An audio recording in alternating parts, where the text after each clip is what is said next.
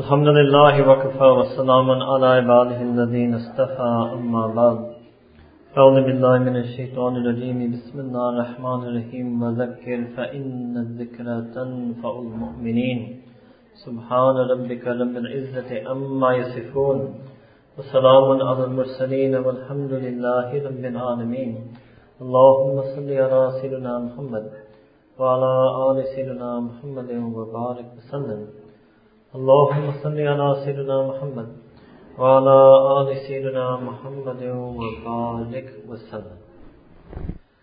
So after doing the 10 mistakes that a husband is prone to make, then there are 10 tips and advices, 10 things that a husband should do.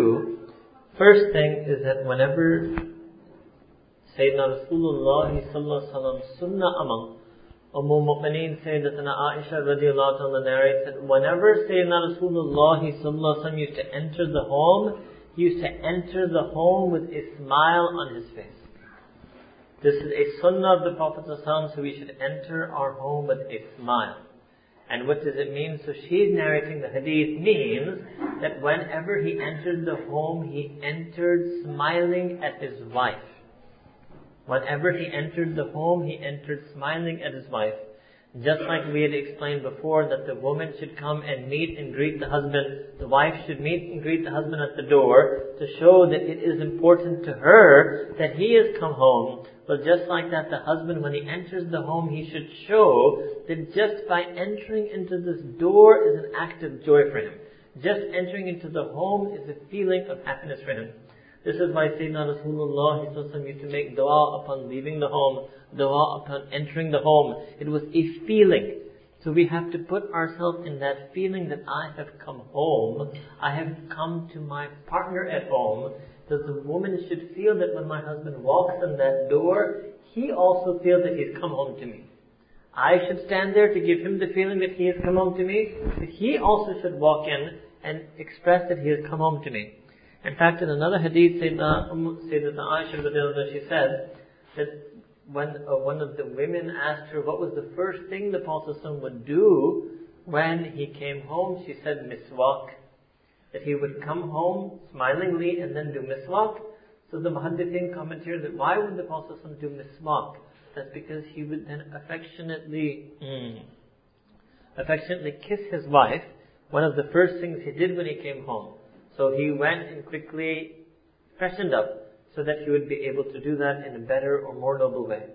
So this means that when a person, husband is mu'min man who is following sunnah of Sayyidina Rasulullah sallallahu alaihi wasallam, when he comes home he should smile, enter the home smilingly, and also display some affection when they enter the home.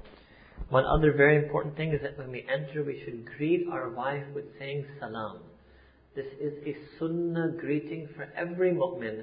And what a lot of us do, we neglect this with our own husband and wife. Assalamu alaikum.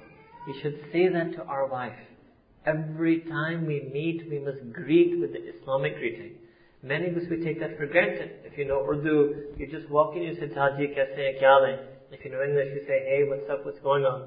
You immediately move to the informal greeting, but we deprive ourselves of the barakah of salam. As-salam is one of the asma'ul husna, of the names of Allah subhanahu wa ta'ala, and it means here peace. So actually the greeting is a dua. This greeting is actually a dua. So it means that when you begin your meeting and interaction and conversation with dua, there will be barakah in the time that you spend at home. So to enter smilingly, verbally to say Assalamu alaikum, and then to have some kind of display of affection when the husband enters home, he should show his affection to his wife. That first moment of affection will remove all of the worry and waiting of the wife. Because when you begin on a good note, when you begin on a strong note, with dua, with salam, which is a dua, and with a smile and with affection, then the wife will be happy. Once our Shaykh, there was a couple in America who wanted to divorce, and they were very educated people, they were very respectable people, they came from very good families, and they were both individually on the deen. And they came to our Shaykh and said, we want to have divorce. So then he asked them, okay, what's the reason? And they just mentioned these arguments, just arguments and arguments and arguments, and we're sick of the arguments. So he told them this one sunnah. He said, okay, I want you to wait a few months and just promise me you'll do one thing. And the husband said, okay, what? That every time you come home, you're going to say salam, you're going to smile, and you're going to show some affection. Now obviously the mood of the husband initially was not to do this, right? But you can imagine the very first day he did it, the wife would have also been stunned that what's happened to this guy. Yesterday we were talking about divorce. Today he's showing me affection when he walks in the door. And sure enough, just this one sunnah, barakah of sunnah of Sayyidina Rasulullah sallallahu alaihi wasallam, just this one piece of advice, they came a few months later and says, we no longer want divorce, we're happily married again. You have to begin with the right way, to enter into the right way. And some husbands may make this mistake, that we're so happy outside, the second we enter home we have a stern demeanor. We want to show that the man of the house has entered. They say in Urdu, sari al-mizaj. I don't know how to explain that in English. Sari al-mizaj means that the man comes home, the husband comes home, and he makes his most stern and ruly demeanor. Tough guy. Tough baba. Tough baba has come home. That's what he wants the family to feel. So it shouldn't be like that. They should feel that soft baba has come home. They should feel that their gentle father and husband has come home. So that's the first thing that the husband should do. What does it mean to enter the home with a smile? It means that the husband, the man, has to be strong enough to bury and leave his work at work. You cannot bring those worries home with you. You should not bring those worries, at least initially. You should be such that no matter how difficult a time you had at work, just entering into your home, that act is supposed to remove your worries. Then later on at night, you can talk to your wife about what happened at work and seek her advice and ask her to console you. That is also sunnah. Mu'mineen Khadija radiallahu ta'ala anha, when Sayyidina Rasulullah came back from the cave in Hira, and something traumatic came over him, something he didn't initially understand fully, and he was shaking, right? Zammiluni, Zammiluni, he told her that enshroud me and wrap me in the blanket. So yes, a wife is also there for consolation. But unless it's something of extreme proportion like that, you don't bring it up initially. Just the act of being home should be a consolation for you. And later on you can bring up whatever difficulty that happened. Because the wife she's not responsible for the problems that took place at work. She is not to blame for whatever happened to you at work, that you come home in a bad mood and you enter in a bad mood and you start off in a bad mood. So this is the first advice for the husband. Second advice is that the husband should appreciate and compliment his wife. He should praise his wife. So this we did for you before, that a woman needs appreciation. But the husband should try to do this literally every single day. And this is difficult for the man. He says, I haven't even praised. It's been like months since I've praised my wife. Now you want me to do it every day. I'm going to sound fake. That's what the husband's thinking. I'm going to sound fake. It's going to be artificial. No problem. I have no problem with that. Sometimes you have to artificially do something, then it becomes natural. Isn't that our hope in salah? We get up, we're artificially praying. Who is doing zikr of Allah Ta'ala inside their salah? But our hope is that when we artificially do this, Allah Ta'ala will make it real. Allah Ta'ala will make it spiritual. So this is called in Arabic takalluf. Not the Urdu takalluf. In Arabic it's called takalluf. Takalluf means to formally adopt something which you know to be truly correct. You don't feel it inwardly, but you adopt what is correct outwardly with the hope and prayer to Allah subhanahu wa ta'ala that Allah ta'ala corrects your inward by your correcting your outward. So this is what we should do outwardly. We should be appreciative and praising to our wife. Now, what did Sayyidina Rasulullah sallallahu alaihi wasallam do? Once there was a Sahaba, Sayyidina Abdullah ibn Umar radiallahu ta'ala anhuma. And it's a very long hadith which I cannot go into right now, but the end summary of the hadith is that he was actually not praying tahajjud in those early days that he had become a believer. And so Sayyidina Rasulullah, the way he explained to him is he praised him. And he said that, "Oh Abdullah ibn Umar radiallahu ta'ala anhuma, you are so wonderful. But if you prayed tahajjud, you would be even more wonderful."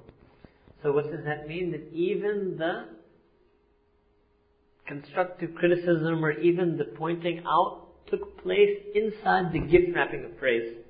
So that's another way to praise your wife, that you not just have to lavish praise, but when you want something to be improved, you should begin that by praising.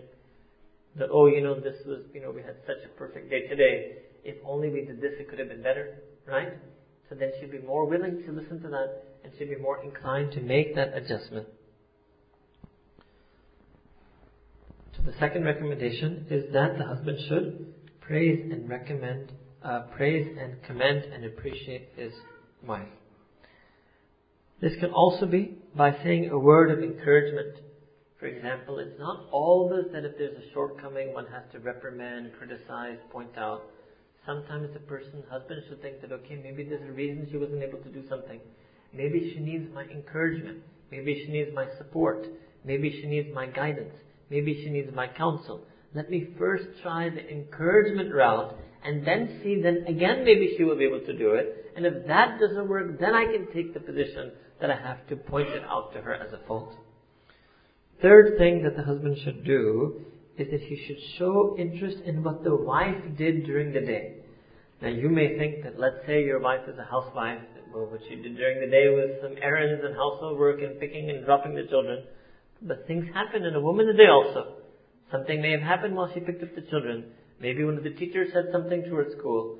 So many things can happen during the day. Maybe she noticed something when she was at Asda. Maybe a thought occurred to her. Maybe a feeling occurred to her. Maybe an idea occurred to her. So you yourself should ask. And because from her perspective, your day is also uneventful. She'll say, he just goes to work, he does the same old thing at work every day. That's not something special. But you want to sit down and tell her everything about what happens at your work. And she, maybe takalluf, feigns interest, right? And maybe she is genuinely interested. But you should also be the same way. You should show some interest and concern in what she's doing. And yes, even in the most mundane household chores, Sunnah Sayyidina Rasulullah sallallahu alayhi wa sallam, he used to partake of the household work.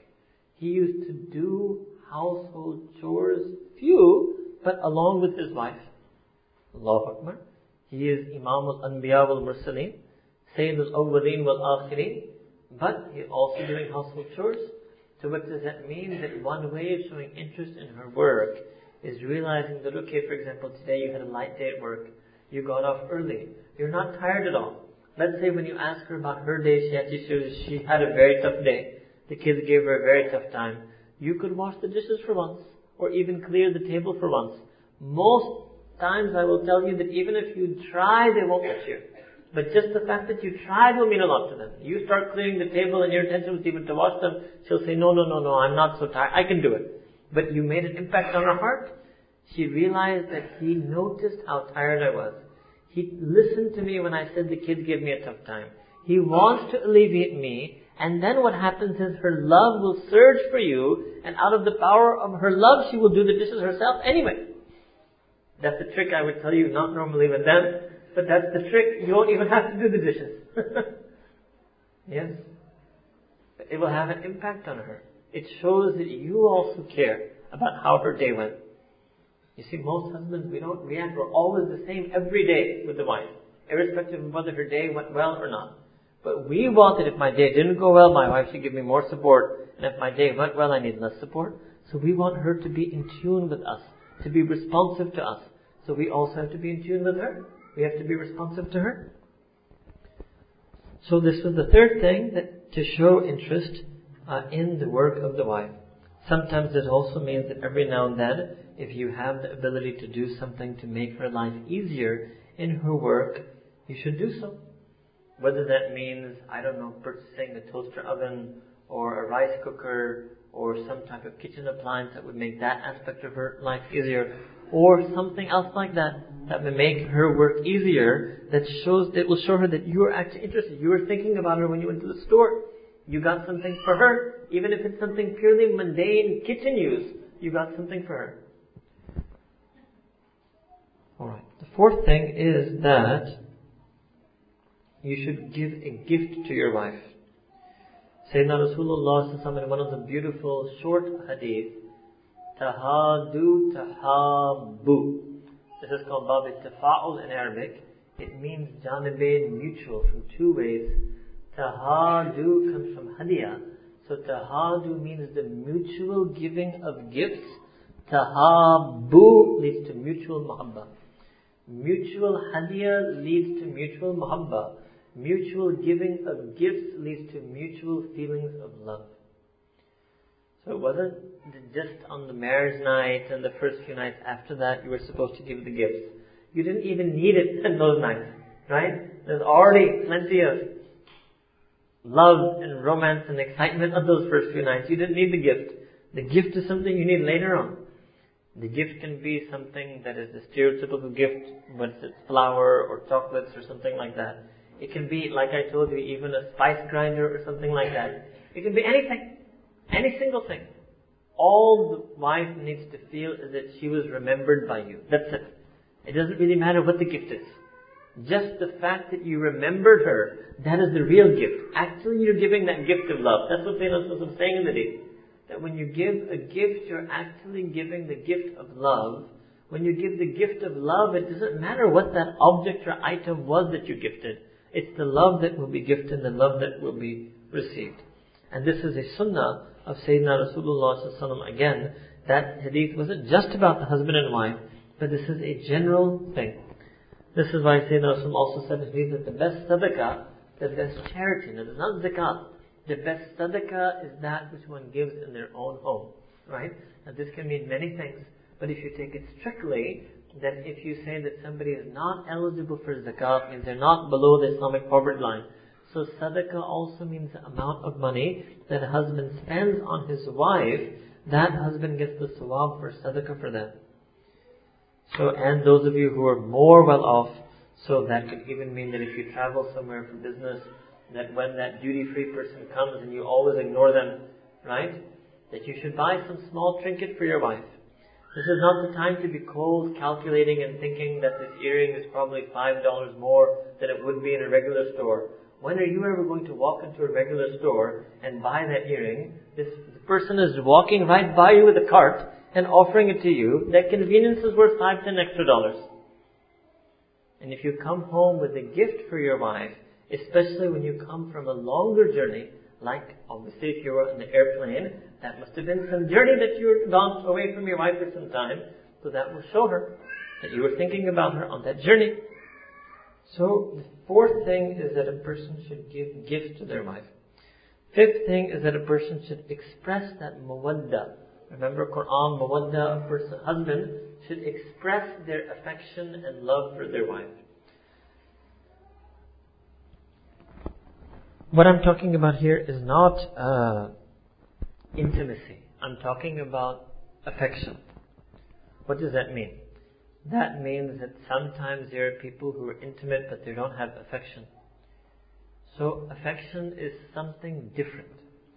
Affection means some sweet, kind words, some sweet, kind touch of affection, something like that. The husband has to show his affection. And it comes in the books about the Sahaba Ikram that Sayyidina Rasulullah taught them to love their wives so much that some of the Sahaba, when they were so trained by the Sunnah of the Prophet ﷺ, they used to hand feed their wife. You कहते ना अपने बीवी को खाना खिलाना. They used to hand feed their wife. They used to put morsels of food in their wife.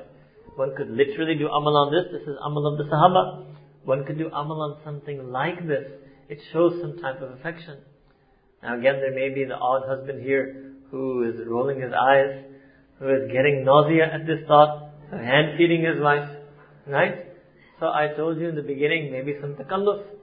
Maybe you will have to do some takalluf in the beginning. It happens. It happens. Alright? Sayyidina Rasulullah, he used to express his love for his wife. Most famous stories in the hadith that have come are of Mu'mineen Sayyidatina Aisha radiyallahu anha. Once Sayyidina Rasulullah entered his home and she was drinking from a bowl. They had a bowl. She was drinking from a bowl of water. So Sayyidina Rasulullah, he said to her, Ya Humaira. This was his nickname for her. This is another thing, actually, this is another form of affection. To have a nickname or a pet name for your wife. that you call upon her with affection. This is sunnah of the Prophet ﷺ. He used to call her Humaira, not all the time. And I will tell you, again, they happen to be listening, but this is very useful. You need to have this special nickname that you use in those times when she is upset with you. This is that nickname that should melt her heart. So you have to pick a name that she likes. Once I gave this talk at one place and I got a message from some woman saying that thanks to your talk, my husband, I don't remember what it was. I'll just make up a word. I don't know what the word was. For example, she said that he's calling me Bunny. And I don't like this name at all. But he's insisting that you said that he should pick a nickname for me. So this is the nickname that he likes. So this has the negative effect. So you have to pick a nickname that she likes to be called. And you have to use that strategically. Yes. So in this case, Sayyidina Rasulullah wasn't using it strategically out of his love for Aisha. He used to call Ya Humaira. Humaira, it comes from red. It means, like in English you would say, oh Pinky. And in basic English people talk like that sometimes. Pinky. It means, oh rosy cheeked one, oh pink complexioned one. Right? So he said, Ya Humaira, leave some water for me.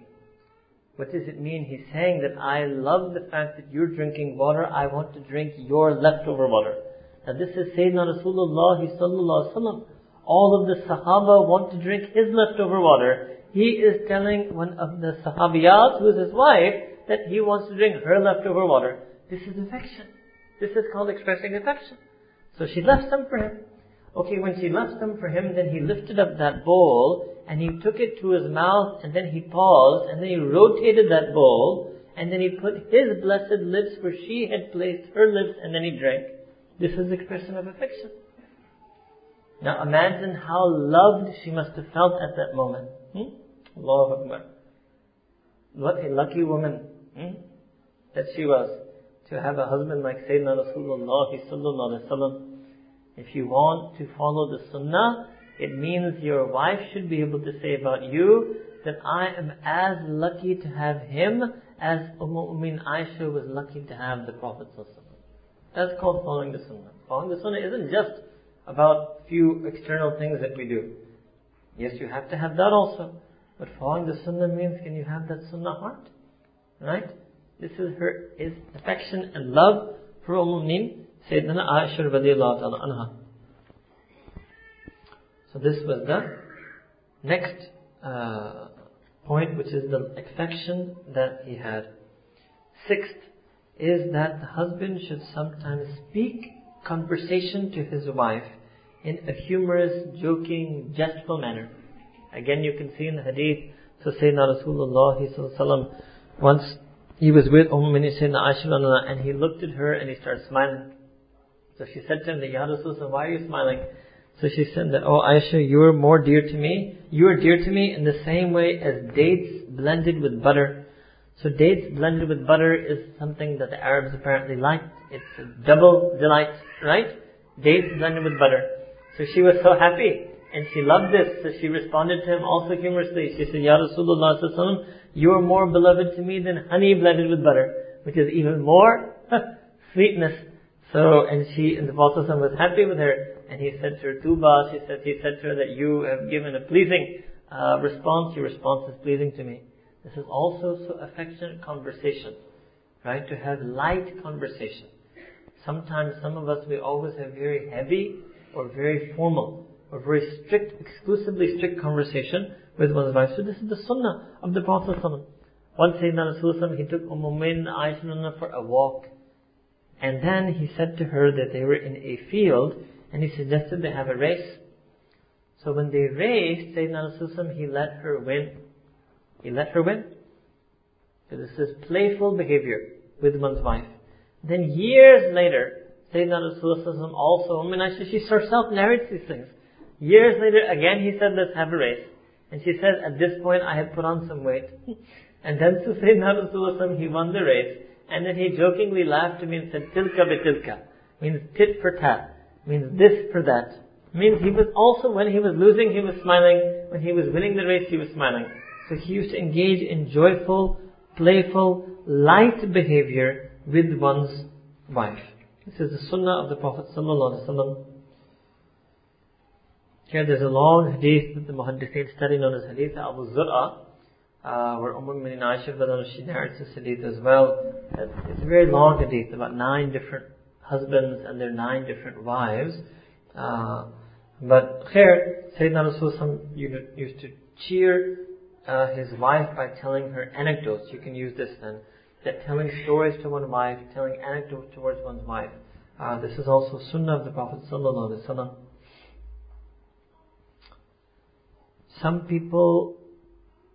Some men find it difficult to express their affection.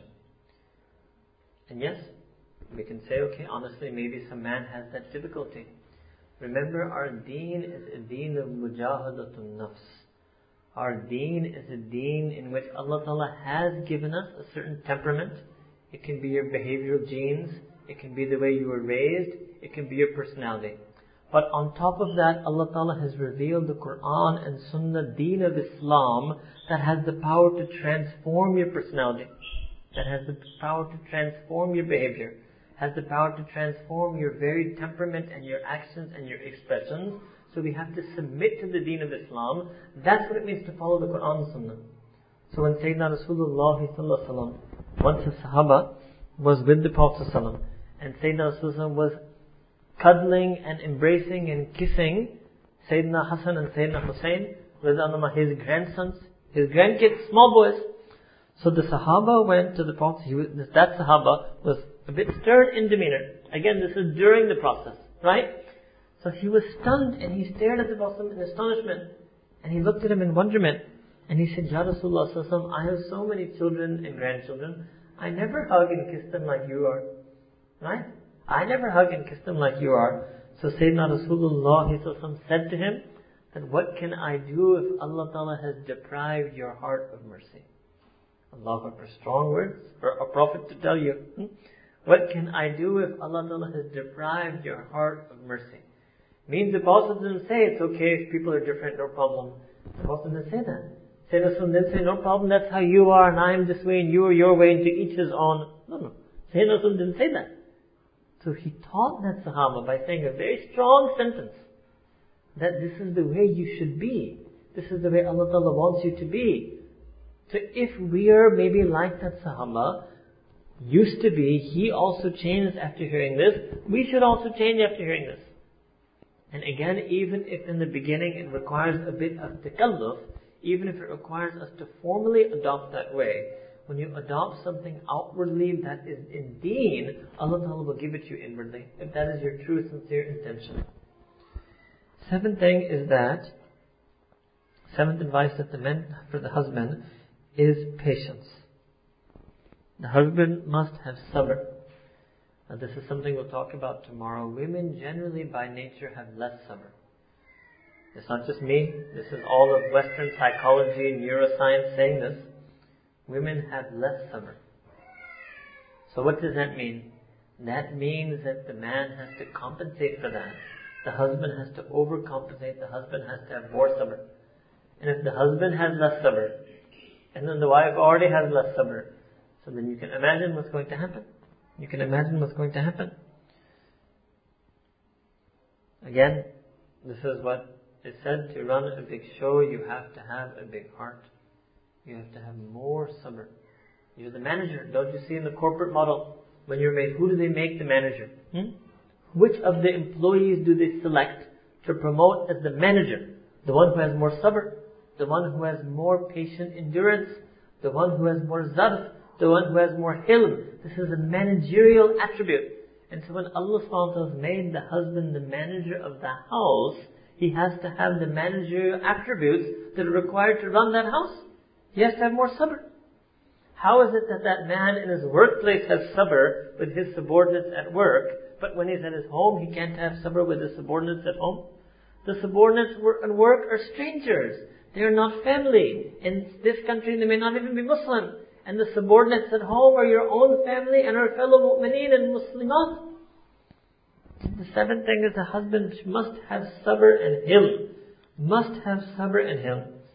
One thing that a husband sometimes makes a mistake is he wants everything absolutely on time. So if he told his wife to iron his clothes, they had better be ironed on time. If he said he wants breakfast at 9, he meant 8:59. Right? Allahu Akbar. It doesn't have sabr. Doesn't have sabr. Doesn't have sabr.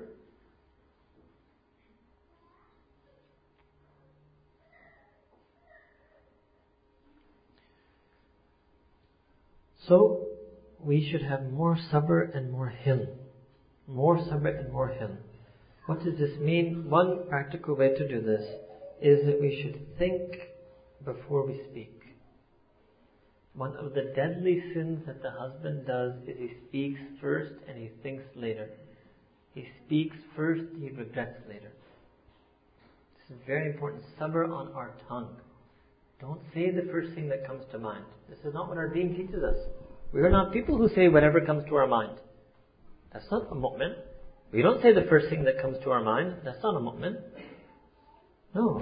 Something will come to our mind, we will check it. We will process it. We will run it through the filter of sunnah, adab and akhlaq. If it passes that filter, we will say it. And if it doesn't pass that filter, we will not say it. Sabr means to keep that filter in place. Lack of sabr means you took the filter out, and without looking as to whether your words are according to the sunnah feelings of the Prophet ﷺ, you just spoke them anyway. And again, sometimes people defend themselves. That what can I do? I speak my mind. Who told you to speak your mind? Who are you? What does it mean? I speak my mind. That's called ana in Arabic. Ana. That's takabbur. That's kibr. That's ujub. That's arrogance. That's pride. That's vanity. That's conceit. Who am I to speak my mind? I have to speak the words that Allah subhanahu wa ta'ala is pleased with me to speak with. That requires some sabr. Because yes, sometimes a person, their reaction is to say whatever on their mind. Don't say the first thing that comes to mind. This is a very important aspect of sabr. Eighth thing that the husband should do. And again, they're listening. But the eighth thing that you must implement the Sharia in your home. What does that mean? So the tip I would give you is that you have to save your trump card for the Sharia. What does that mean? In matters that have no relevance in Sharia, you should listen to your wife. You want a new carpet and you want it to be blue, she wants it to be green, buy green. You want to go visit someone, you think it's a good idea to leave at 11 a.m. She says, let's leave at 10 a.m. Leave at 10 a.m. In all of these matters, you should listen to your wife. You should save your authority from when it comes to Sharia and Deen. That is when you should play your card. Means that is when you should say that it's your decision. These other decisions, you should let them go. Don't be what we call a control freak. Don't do that. What difference does it make to the man who's hardly going to be at home, whether the carpet is blue or green? She wants the couch on this side. You want it on that side. Listen to her.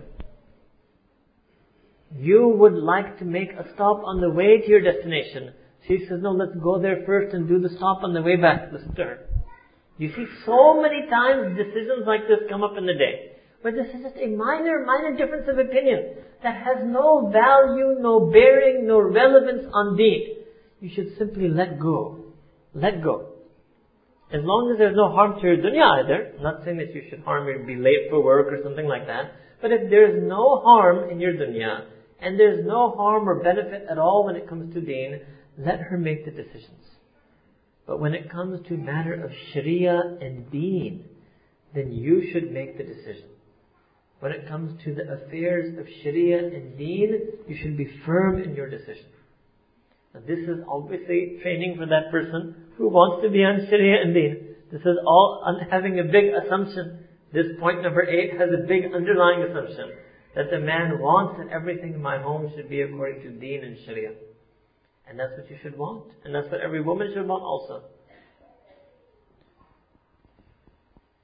If we don't follow the Sharia, then we will never have barakah in our married life. One of the things, the way Allah Ta'ala punishes a husband for sin, is that, oh man, you had been given authority by me, Allah subhanahu wa ta'ala, over those in your household. and I had my authority over you. You did not respect my authority over you, so I will punish you by making those underneath you disrespect your authority over them. Many times, if a wife is disobedient to us, a child is disobedient and unruly to us, is because we were disobedient to Allah subhanahu wa ta'ala. This is one of the immediate punishments and consequences of our sins. Yes, Allah Ta'ala said in Quran, مَن يَعْمَلْ سُوءًا يُجْزَ بِهِ, that whomsoever commits a sin will face the consequence of that sin. And sometimes for a man who is a husband, the consequence that he faces of his sin is that Allah subhanahu wa ta'ala will make those who are around him disobey him, just like he disobeyed Allah subhanahu wa ta'ala.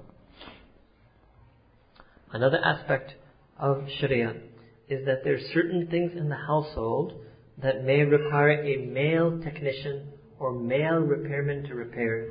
You should try to handle that yourself and have that male repairman come in the evening and supervise that activity yourself, rather than making your wife call that male technician to her home alone in the daytime.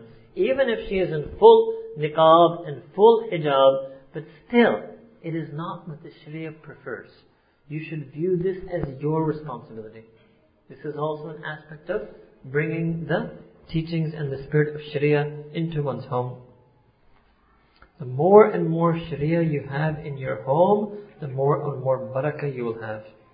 And yes, a very important aspect of this is to remove entirely and completely and irreversibly and without any hesitation whatsoever any and all media that are used for haram in your home. You should not have any hesitation, any doubt in doing this whatsoever. Right? We have too many screens in our home. You need to start reducing those screens. You need to start reducing those screens. And as a man, you're responsible. This was your duty. And if you didn't neglected your duty, if any one of your children ever does anything unlawful or even slightly unlawful, using any one of those screens, you will also get the sin for it, because you are the man of the house. If your wife ever does anything inappropriate using any of those screens, you will also get the sin for it, because you are the man of the house. So this is the duty of the husband, to purify the house from everything that is spiritually impure. And the wife will purify the house from everything that is physically impure. Ninth advice for the husband is that whenever your wife gets angry with you, and this will happen, this is inevitable, it's going to happen. Whenever your wife gets angry with you, stay calm. Natural man's reaction is, oh, you're messing with me? You're raising your voice at me? You have 5 decibels, I have 20 decibels. You're giving me a look? I'll give you a look. This is the wrong reaction. This is the wrong reaction. It's the wrong time for this. This is not the time. It's not the time. When she is in a state of anger, you have to remain calm. Never will it work that two sides are angry and you reach a peaceful solution. Impossible. Impossible. Many times the husband, what happens to us is that we're just upset at why she's raising her voice at me. It's not even a question of whether we're guilty or not. We are upset, and that's legitimate. That's legitimate. The wife should not raise her voice. But the response at this moment is to stay calm. Stay calm. Very important thing, that when your wife gets angry with you, you must stay calm. This is the time to remember the teachings of Quran. وَالْقَاذِمِينَ الْغَيْظَ. Allah Ta'ala says in Quran, and they are such people that they swallow their anger. This is the moment to do amal on this. That when your wife gets angry with you and the reaction comes and it's about to come out of your throat, وَالْقَاذِمِينَ الْغَيْظَ. They swallow their anger. They suppress their anger. Ideally, they eliminate their anger. وَعَافِينَ عَنِ النَّاسِ. And then they're forgiving to humanity, not even mu'mineen. عَنِ النَّاسِ. They're forgiving of all people. This is the moment for the husband to do amal on this. Inna Allah yuhibbul muhsineen. Allah subhanahu wa ta'ala loves the people of ihsan. That means they return fire with water. They return fire with ice. Not that they return fire with fire. So when she comes to you, the fiery creature that she is, your British poet, hell hath no fury like the wrath of a woman. Allahu Akbar. So when she directs that fury at you, you should stay calm. You must stay calm. Very important that you stay calm. What's going to happen? If she throws fire at you, and you throw fire at her, so the house will burn down in fire. That's all that happens. That's the only thing that can happen. If she yells at you, and you scream at her, the house will burn down. That's the only thing you accomplish. And yes, it would be true for the other way around. That if ever the husband gets angry at the wife should stay calm. They're a little bit less able to do this, generally, but they should stay calm. Whenever in any relationship one party is angry, overworked, in a rage, in a fury, is fiery, the other party must stay calm. Otherwise you will lead to a huge disaster. Huge disaster. This is why Sayyidina Rasulullah, what did he say? He taught us in Sunnah that when you become angry, when you feel the anger, change your position. Why? Training us how to be calm. If you're standing, sit down. If you're sitting down, lie down. If that doesn't work, make harakah. Leave the room. Leave. Walk out. Walk out of that scene. If you don't think I can stay calm, walk out. Walk out. Right? Right? It doesn't mean walk out and run away and don't come back. It means step out and come back after 10-15 minutes. Step out and come back after 5-10 minutes. You get enough strength that you can be calm, and by the time you come back, she will have cooled down somewhat, at least. Right? It means if you can't stay calm, then get out. Don't get angry back. That's simple. That's the sunnah of the Prophet. And then he said that when you get angry, another thing he taught us indeed is say, A'udhu billahi minash shaitanir rajim. So is this a shaitan? This is shaitan? It's in Quran, not even hadith, it's in Quran that shaitan loves to put rifts between husband and wife. How does he do that? Anger. Mutual anger is one of his best weapons. Mutual anger is one of his best weapons. And the 10th advice for the husband is that, and it's for both, is that you should never sleep without resolving the argument. You cannot sleep without making up. Not allowed ever to sleep without making up. Whatever happened, you have to resolve it that day before you go to sleep. Because if you go to sleep in that state, then the whole night you can imagine like this, I'm just saying it figuratively, it's as if you go to sleep in the lap of shaitan. That husband who goes to sleep angry with his wife who goes to sleep angry with her husband, they're going to sleep in the lap of shaitan. He's so happy so happy. Yes. You must resolve that. You must resolve that before you sleep. This is why Sayyidina Rasulullah said in a hadith that if a wife sleeps in a state in which her husband remained angry with her, then the angels of Allah subhanahu wa ta'ala curse her all night long. I guess the hadith is about the wife, but one can reasonably imagine it may be true of the husband. If the husband genuinely angers the wife, like in this case in the hadith, the wife genuinely angered the husband. So don't go to sleep until we have resolved it. And if you remember that, look, in these arguments, it's not about winning and losing. It's another mistake the husband makes. He just thinks, I just can't lose the argument. You don't understand. I cannot lose. There's no one winner and one loser in marriage. It's a double or nothing game.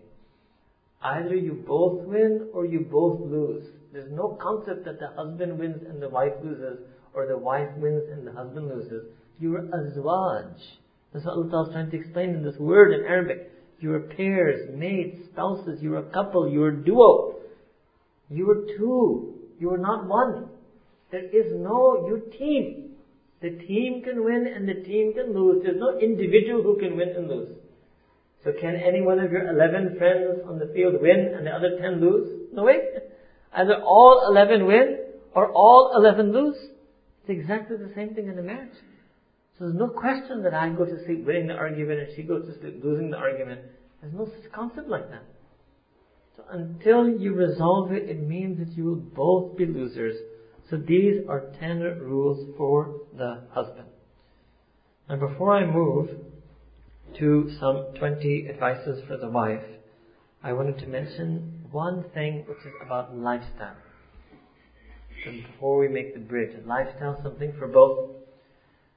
We have to adopt certain natural elements of the Islamic lifestyle in our home and marriage.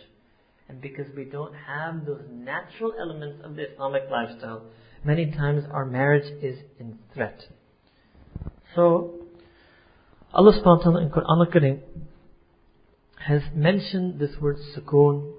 Right, we did this ayah for you in the beginning, لِتَسْكُنُوا إِلَيْهَا, that Allah ta'ala has created spouses from you so that you may get sukoon from one another. But Allah ta'ala, now let us look in Quran and see what are some of the other places that Allah subhanahu wa ta'ala has mentioned as sukoon. So Allah ta'ala says again, وَاللَّهُ جَعَلَ لَكُم مِّن بُيُوتِكُمْ سَكَنًا. Sakana is related to sukoon, the same root, same 3-letter root. Sakana means your residence, right? That we have made for you your homes as a residence. Maskana, sakana means your abode of residence. But it means also the place of sukoon. So your home is a place of sukoon. Your wife is a source of sukoon. The home is the place of sukoon. And the third ayah, Allah Ta'ala says in Quran, هُوَ الَّذِي جَعَلَ لَكُمْ Layla.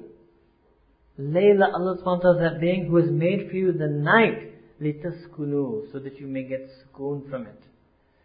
So the wife is the source of sukoon, your home, house is the place of sukoon, and the night is the time of sukoon. So what does it mean? That husband who spends the night at home with his wife, he will get sukoon. Night, home, and wife equals sukoon. Night plus home plus wife equals sukoon. Your friend wants to meet you, tell him I meet you Saturday in the daytime. Let's do a lunch on Saturday. Let's do brunch on Saturday. Friday night dinner? No, I'm sorry. I can't do that. We want to get together late night, Friday night. The boys are getting together at 10 p.m. on Friday. I can't do that. You can come to my place at 2 on Saturday. Night plus home plus wife. If you stick to this Quranic equation, and each ayah Allah Ta'ala is saying sukoon. So you will get triple sukoon. Triple sukoon. This is a big mistake we make. Our lifestyle is not the way Allah subhanahu wa ta'ala wanted it to be. Late nights out, going out at night, coming home late at night, and like I did earlier, sleeping separately, meaning at separate times. Sometimes even separately, maybe in some cases, at separate times. You sitting in the living room, working late night, conking on the couch, she's lying in bed at her home. No. Home means same room, plus wife, plus night. These are the 3 things that give sukoon. So if you're away from your wife, 1/3 sukoon gone. You're away from your home, 1/3 sukoon gone. You're away at night, another 1/3 sukoon gone. So what does that mean? That people who are out of the home at night, away from wife, no way you will have sukoon. Now which equation applies to us? What are we doing? The women would be able to tell me about you. Is this man at home, at night, with wife, or is he out of home, at night, away from wife? Very important natural thing. This is why Sayyidina Rasulullah, his sunnah, but he would go to sleep early after Isha. Even Imam Bukhari made a whole chapter about these hadiths. That Sayyidina Rasulullah said that you should not engage in idle and vain talk after Isha. Yes, if somebody is a doctor or has some other profession where he's on night shift, okay, that's a duty that you have to do. Or if somebody is busy in work of deen or teaching deen, they can do that after night. But otherwise, idle and vain, futile, pointless activity the Prophet specifically said that don't do that after Isha. And we are completely opposite to the Sunnah. When is it that we do our futile activity? We do it after Isha. It's precisely at the night that we engage in our idle pastimes, futile activities, hobbies, surfing, everything. They call it prime time TV, right? What is prime time? In America they have this thing, prime time TV. It starts at 8 p.m. It's 8 to 10 p.m. Prime time television. La hawla wa la quwwata illa billah.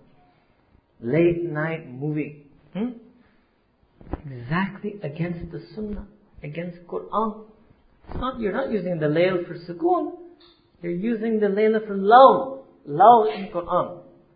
Allah Ta'ala says about mu'mineen in Quran, هُمْ عَنِ اللَّغْوِ مُعْرِضُونَ, that they stay away from futile, pointless, vain, activity that has no benefit.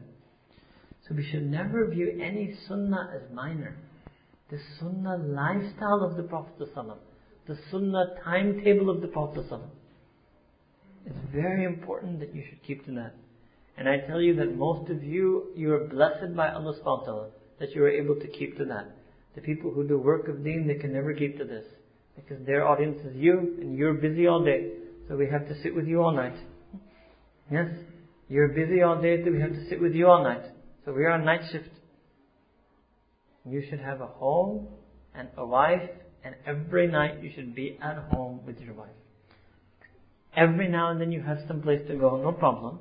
But this should be the norm. The norm should be living a lifestyle according to the sunnah of Sayyidina Rasulullah sallallahu alaihi wasallam. Then you know what happens. Now let me tell you what happens after that. What happens after that? Then you and your wife will both wake up for Fajr. Even that basic thing is lacking in many Muslim homes. And if you keep doing this well, then inshallah, you and your wife will both wake up for Tahajjud. That's it. You fix your PM, Allah Ta'ala will put barakah in your AM. Give you a simple rule. You fix your PM, Allah Ta'ala will put barakah in your AM. And you run around and do sin in the PM, Allah Ta'ala will destroy your barakah at the AM. Night is for sukoon.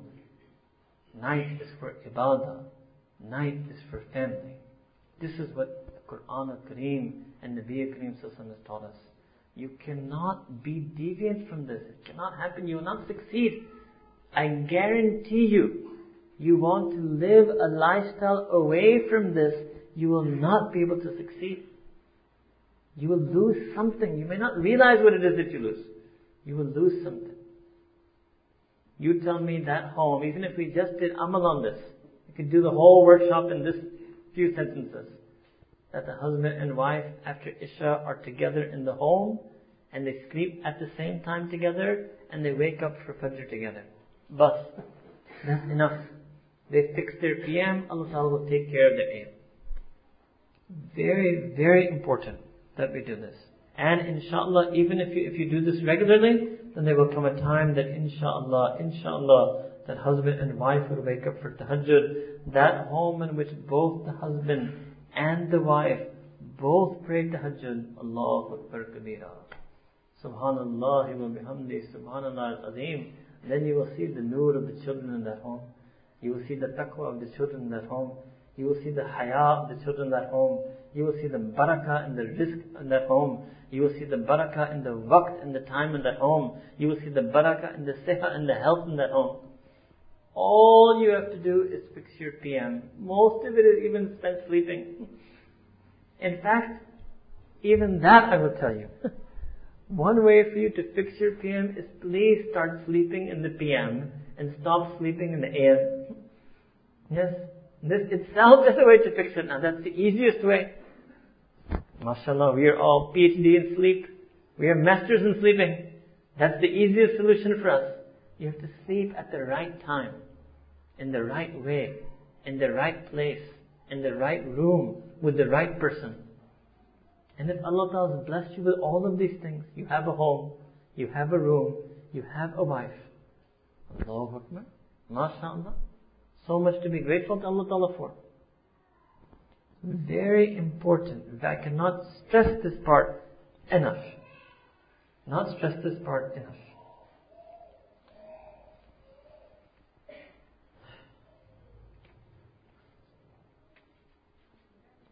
Alright. Now we move to the wives. So now we're going to, like we did 20 things for the men, we're going to mention 20 things for the women.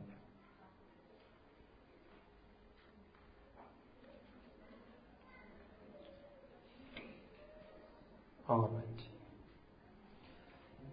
Before we begin that 20, there are few different dimensions to a woman's life. There are few different dimensions and aspects to a woman's life.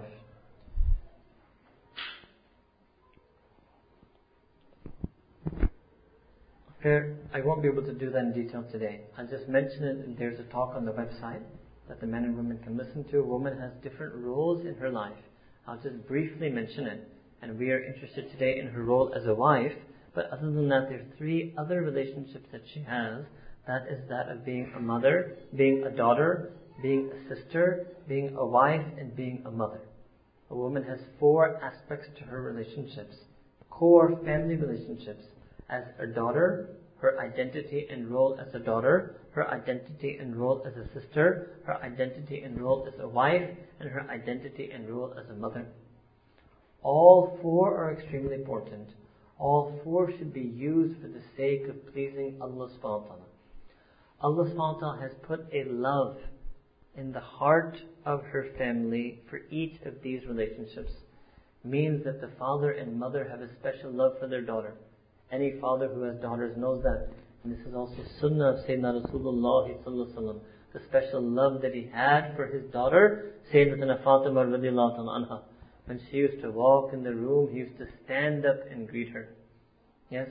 Then he used to tell her to sit in his place, which is an expression of love and respect in the Arabs. Sometimes he would spread his shawl for her to sit on. So this is also sunnah. A man has to have this love for the daughter.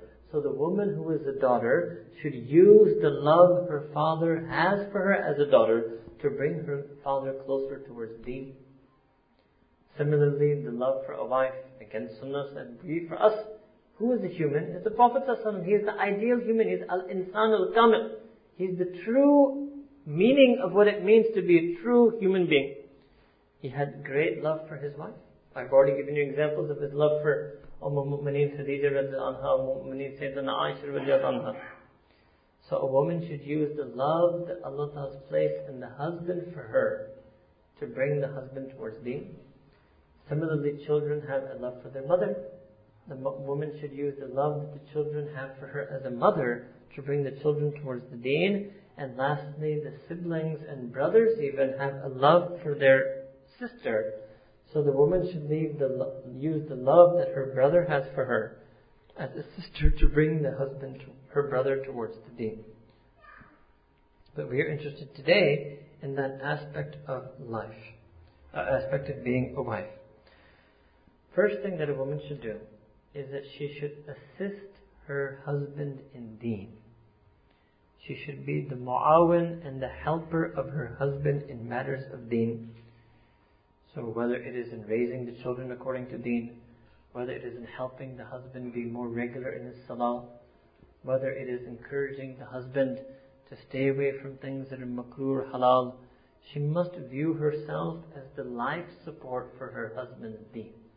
The greatest support any human being can give any other human being is support in Deen. So if the wife is meant to be the support of the husband, she must support her husband in Deen. Second, Sayyidina Rasulullah sallallahu alaihi wasallam once mentioned, when he was commenting on this verse, فَانْكِهُ مَا تَابَ لَكُمْ, that you should marry those women who are pleasing to you. So Sayyidina Rasulullah said a very interesting sentence. He said that woman who pleases your heart when you look at her. Now this is very different from pleasing your eye when you look at her. But at the same time, it is when you look at her. So means Sayyidina Rasulullah combined both things. So the wife should try to make herself physically and emotionally attractive to her husband. Because the best wife is the one who pleases the heart of her husband when her husband looks at her. This is a strange thing in life, that if you love someone, means you love their inner beauty, you will automatically find them to be more beautiful. And if you don't like someone, no matter how beautiful they are, you won't find them to be attractive. And the women should know that there are many beautiful women who get divorced. It's not that beauty is anything that's going to save you. There are many, many beautiful women who get divorced. Why? They didn't have the inner beauty. They didn't have the inner beauty. So even in the marriage, inner beauty is even more important than outer beauty. And inner beauty is something that is more in our ability. Outer beauty is largely given by Allah subhanahu wa ta'ala. We can just, in terms of our appearance and dress and demeanor and behavior, make ourselves more attractive. But in terms of our inner beauty, that mujahada, tazkiyah, working on our nafs, working on our qalb, submitting our feelings to the feelings of Quran and Sunnah, will make that woman more attractive to the heart of her husband. When she comes more on deen and makes herself more attractive to the heart of her husband, then he will necessarily be more physically attracted to her. And if she's not able to be attracted to the heart of her husband, then she will not be able to be attracted to the eyes of her husband.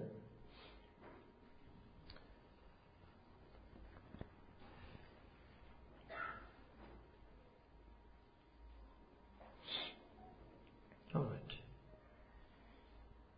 Now, moving to, these were two major general points, now moving to something more practical. Number one, when a woman cooks food in the home,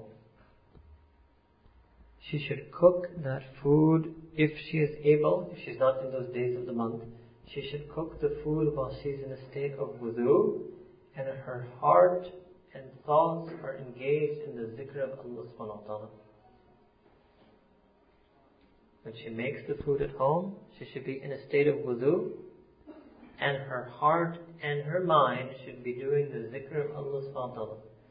Means her heart should be feeling feelings for Allah subhanahu wa ta'ala, and her mind should be thinking thoughts about Allah subhanahu wa ta'ala. Allah ta'ala is al-Razaq. Allah subhanahu wa ta'ala put barakah in this food. Allah subhanahu wa ta'ala making food from halal source of income, from halal animals. Ya Allah, make this food a means for my whole family to come onto halal. Make this food a means for my husband and children to stay within the halal. She should be making zikr of Allah subhanahu wa ta'ala when she cooks the food. It makes a very big difference. There's one student of ours in Florida. Oh no, she's not in Florida, but a student of ours in America, and she's a convert to Islam. And she had a sister in Florida, and she went to visit her sister once. And she wanted, it was her heart's desire that her sister also accept Islam, but she didn't know how to make that happen. And she had had discussions before, and the sister was okay with her Islam, but she wanted the sister to become Muslim. So she thought that what I will do is I will go to Florida and I will just do khidmat of my sister. At the very least, I can get halal meat and cook my sister halal food, and maybe due to the barakah of giving her halal food, she will accept Iman. And Allahu Akbar, this was her ikhlas in her niyyah. So she went to Florida, and you can imagine the amount of zikr and fikr she was doing when she made that food, and sure enough, alhamdulillah, her sister accepted Islam. So if the barakah of food can take a person from kufr to iman, then don't you think that barakah of food can take a person from isyan to iman, from sin to iman? So women should not underestimate this. She should not underestimate this important aspect of her role and duty when she's cooking the food. You know, and when people, and this also means, second aspect of this, is that we should limit, I would like to say eliminate, but some of you may not be ready for that. Those of you who are ready for it, eliminate. And those of you who are not ready for it, severely curtail and limit the outside food that you eat. By outside especially, I mean food that is cooked outside. I'm not talking about manufactured items or bakery items, but food that is cooked outside. Because you never know about that cook. In some of these halal restaurants, Well, I don't know about the UK actually. In America, many of the halal restaurants, the meat is halal, but most of the chefs are Mexican because they're cheaper labor and they've been trained how to cook Pakistani or whatever type of food that you like. So the person is a non-Muslim. I don't know what the situation is like in the UK, but the person may or may not be Muslim. Allahu Alam. If they're Muslim, they may or may not be a Muslim who practices and prays. Allahu Alam. If they're a Muslim who practices and prays, they may not be in a state of wuzu at that moment. Certainly they don't know that they're personally making the food for you, so there cannot be any feeling of love or dhikr that is going into that food because you're a stranger. And sometimes it also happens that the person who is cooking the food at the restaurant is unhappy. Generally unhappy, is underpaid, oppressed labor. So that unhappiness, sometimes it can also go into the food. This may be something that the rational, empiricist, scientific mind cannot understand how that makes a difference. I can tell you a story from a madrasa in Islamabad, that there was a boy there, and he went, there's a group called Tablighi Jamaat, and they go to the Dawat ilallah. So he went and he spent time with them, and he did the whole madrasa break, he spent 40 days with them, and then he came back to the madrasa. And mashallah, he came back to the madrasa on fire. He's praying tahajjud every night. He's trying to get all the kids up for tahajjud. So the kids, because they're students, not everybody comes to pray tahajjud. So it was getting a difficult thing having this fellow in the dorms. So the students actually went to the principal of the madrasa and complained that this fellow has gone on this vacation. He's come back so charged up and he's waking all of us up for tahajjud. Right? And what they meant was that, we're not getting enough sleep. It's affecting our studies. I'm sure that's how they presented it at least. So the principal said, okay, what I want you to do is that in the next meal, don't give him the food from the madrasa. Go outside to the bazaar, to the marketplace, and buy some food. It's halal, Pakistan. Buy some food from there and give him that for lunch. Fine. Students didn't understand. They went and they did that. Sure enough, the next night he didn't pray tahajjud. Real fact story. Of now whether one can understand how that process happened or not, that's up to you. You can take it or leave it. I'm not forcing this on anyone. But I'm letting you know, I'm suggesting to you. Why don't you try it for yourself? What does it mean? What I was telling you was to curtail or eliminate the cooked food that you eat from outside. So you try it. No harm in trying it, right? And you see. And if when you leave the cooked food from outside, you feel that your spirituality has gotten better, your taqwa, dhikr, haya, amal has gotten better, then you will have experienced it for yourself. There's no harm in trying. So this is an important thing. And this is one way the wife expresses her love for her husband, is by making the food by her own hands that the husband eats. And if you always order out, then you are losing this aspect of the love in this relationship. Right? Second is that, so this was a recommendation for the wife. Second is that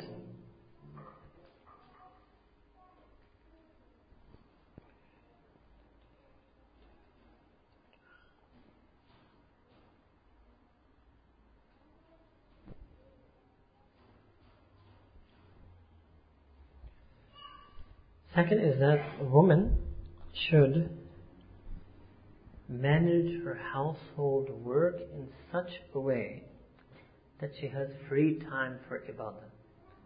What happens with the wife is normally, let's say the children are going to school, of school going age, and the husband goes to work. So let's say all 3 children go to school and they're all gone from 9 to 3. So she looks at this period of time, 9 a.m. to 3 p.m., 6 hours. And she thinks to herself, okay, I can do all the household work in 3 hours. So what did that mean? That meant, okay, you should do the household work in 3 hours, and you should do something else for those 3 hours. But no, what the wife does is she spreads the household work across those 6 hours, and she ends up taking 6 hours to do 3 hours worth of work. So no, a woman shouldn't do that. Then you missed an opportunity to make your home a place of ibadah. Your husband is at work, he would be praying the daily prayers either in the office or the masjid near the office, however the case may be. But you were at home. You were supposed to make the home a place of ibadah. You were to make the home a place of dhikr, a place of tilawah, a place of dua. So the woman should view her household work, the wife should view household work as not something that takes up all of the time, that should be done however much time it requires. and the rest of the time should be done for something more productive. It can be more khidmat, it can be more ibadat, but she has to be more productive at her home. Then, if a woman does household work like that, then the household work will itself be an ibadah for her. All of the chores that she does at her home are generally an ibadah, but if she wants to get more sawab for them, then she should discharge them in a timely and efficient manner. Third rule for a woman is that this is the wife who is the housewife, right? She should do this job of keeping her home clean. Because that husband whose wife is a housewife, that husband will expect that the wife keeps the house clean. Right? So if a wife is a housewife, then she should fulfill that task, and she should make sure that the house is clean, or the house is neat. And yes, even if that means sometimes picking up after your husband, and that may mean picking up after your children, that is part of what it means. That is part of what it means.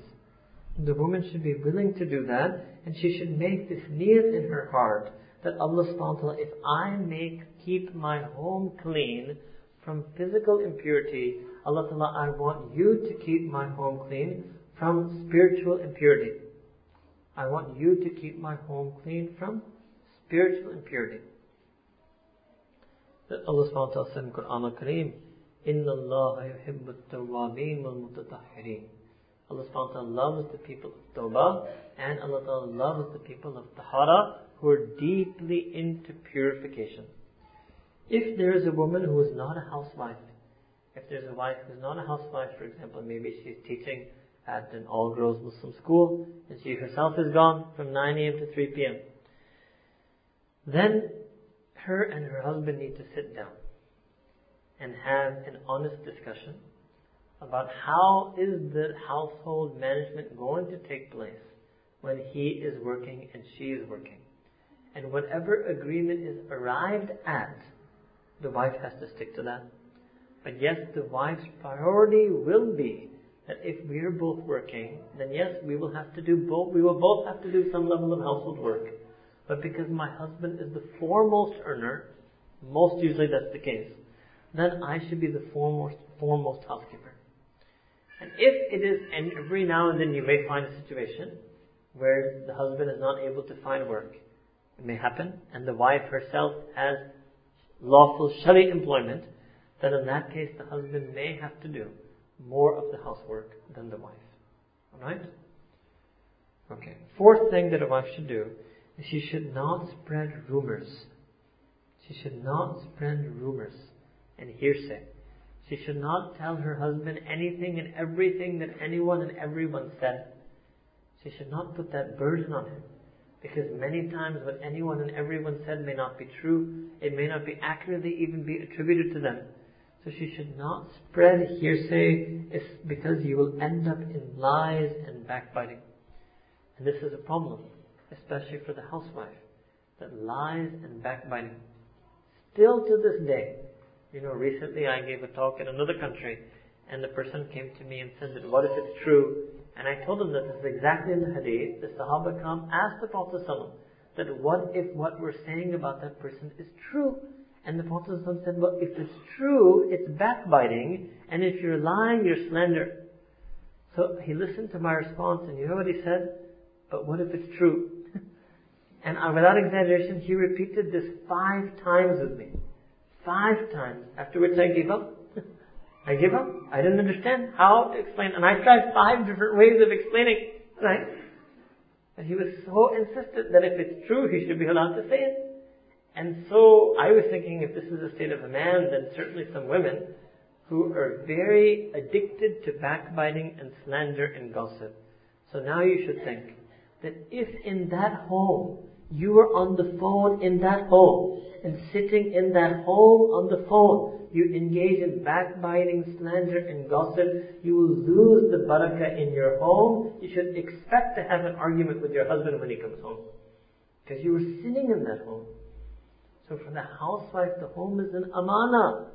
The sins you do during the day when your husband is gone, they may not be crude sins, but this is a huge sin.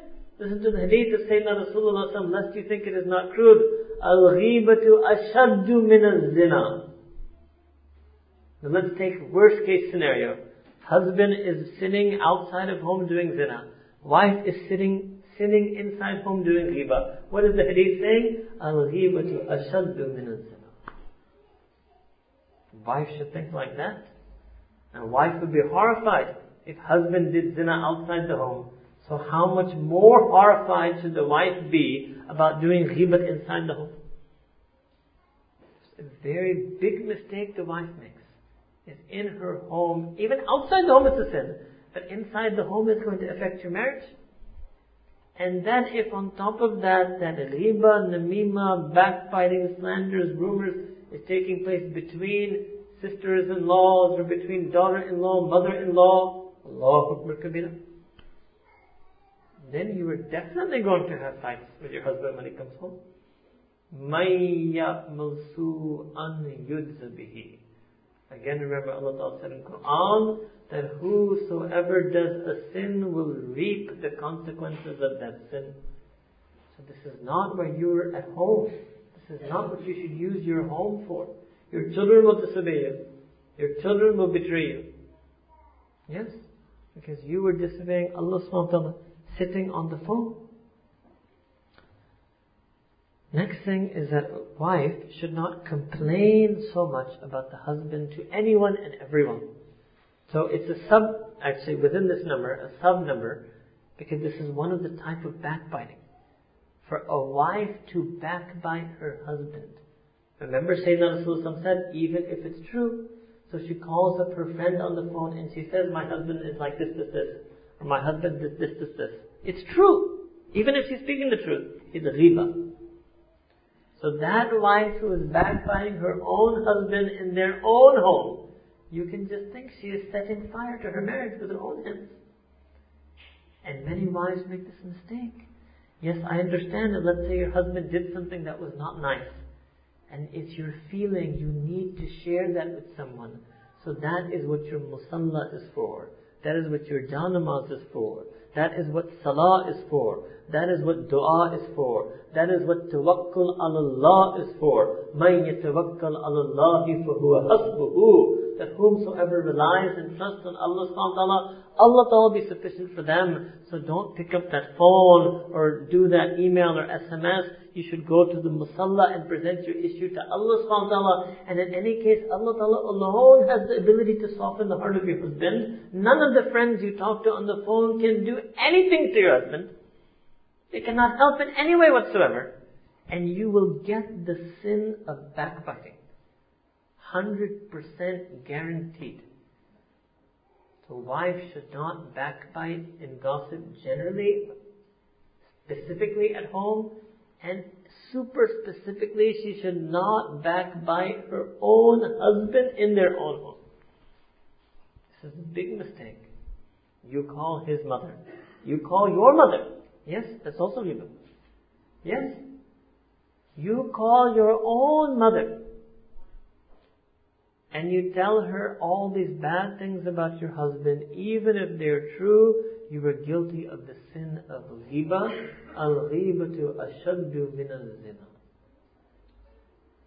Yes, if you need guidance on how to get out of this situation, you need guidance. There's a style, and all the women would know that what was the tone and tenor and intention of that conversation. Were you seeking guidance for the sake of salah, or were you venting your frustration and backbiting?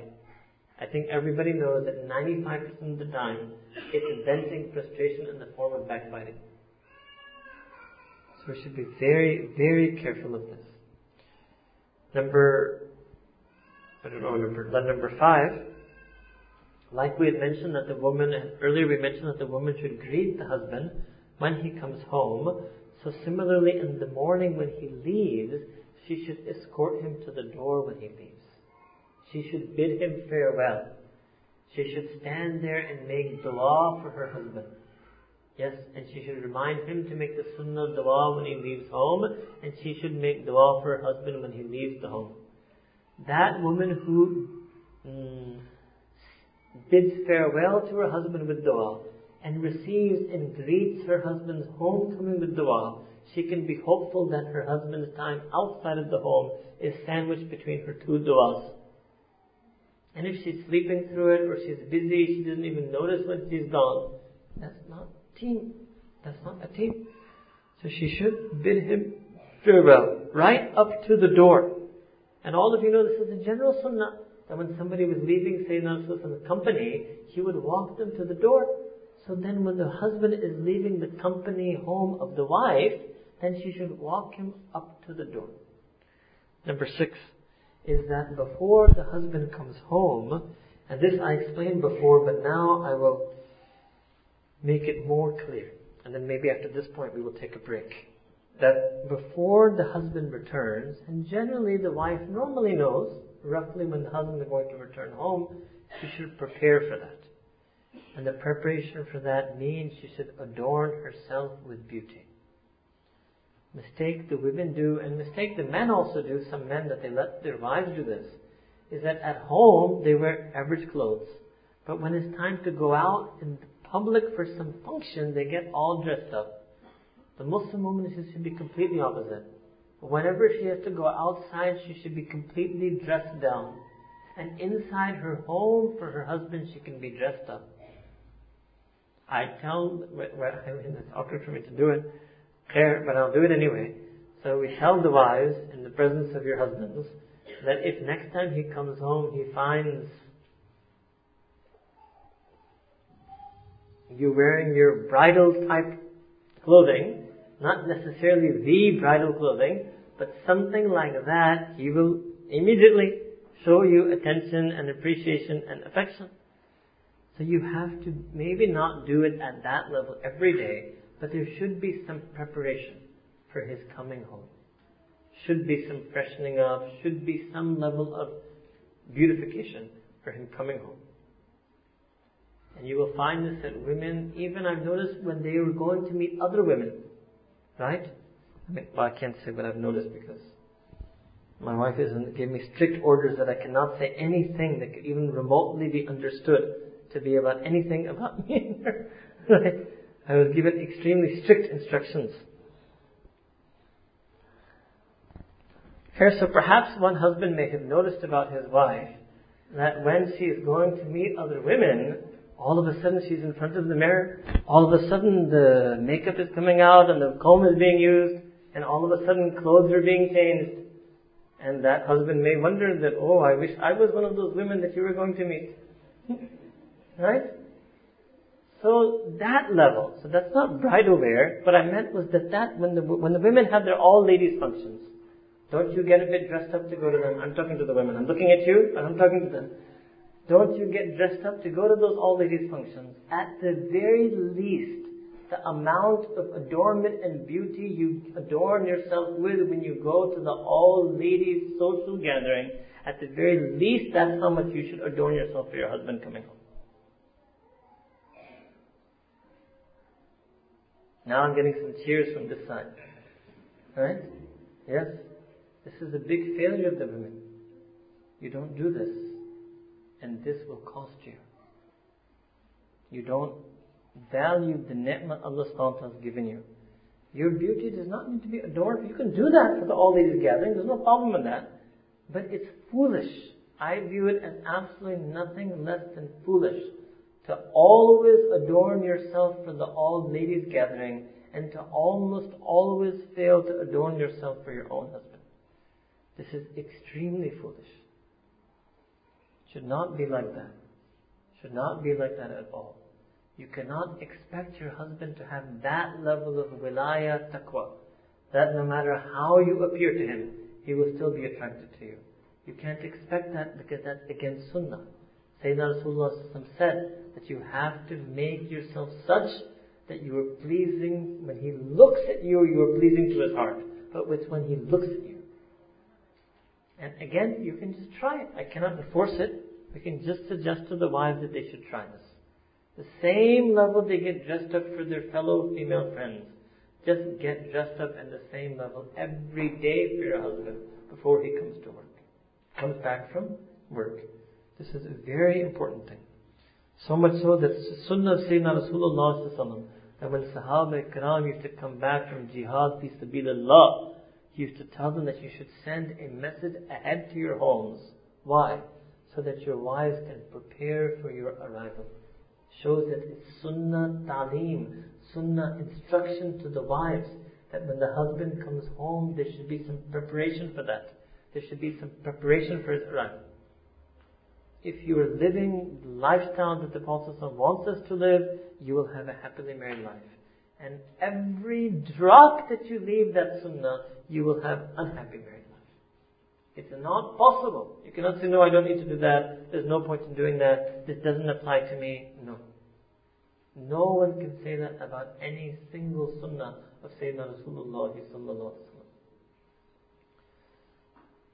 So here, what we'll do is we will take a break.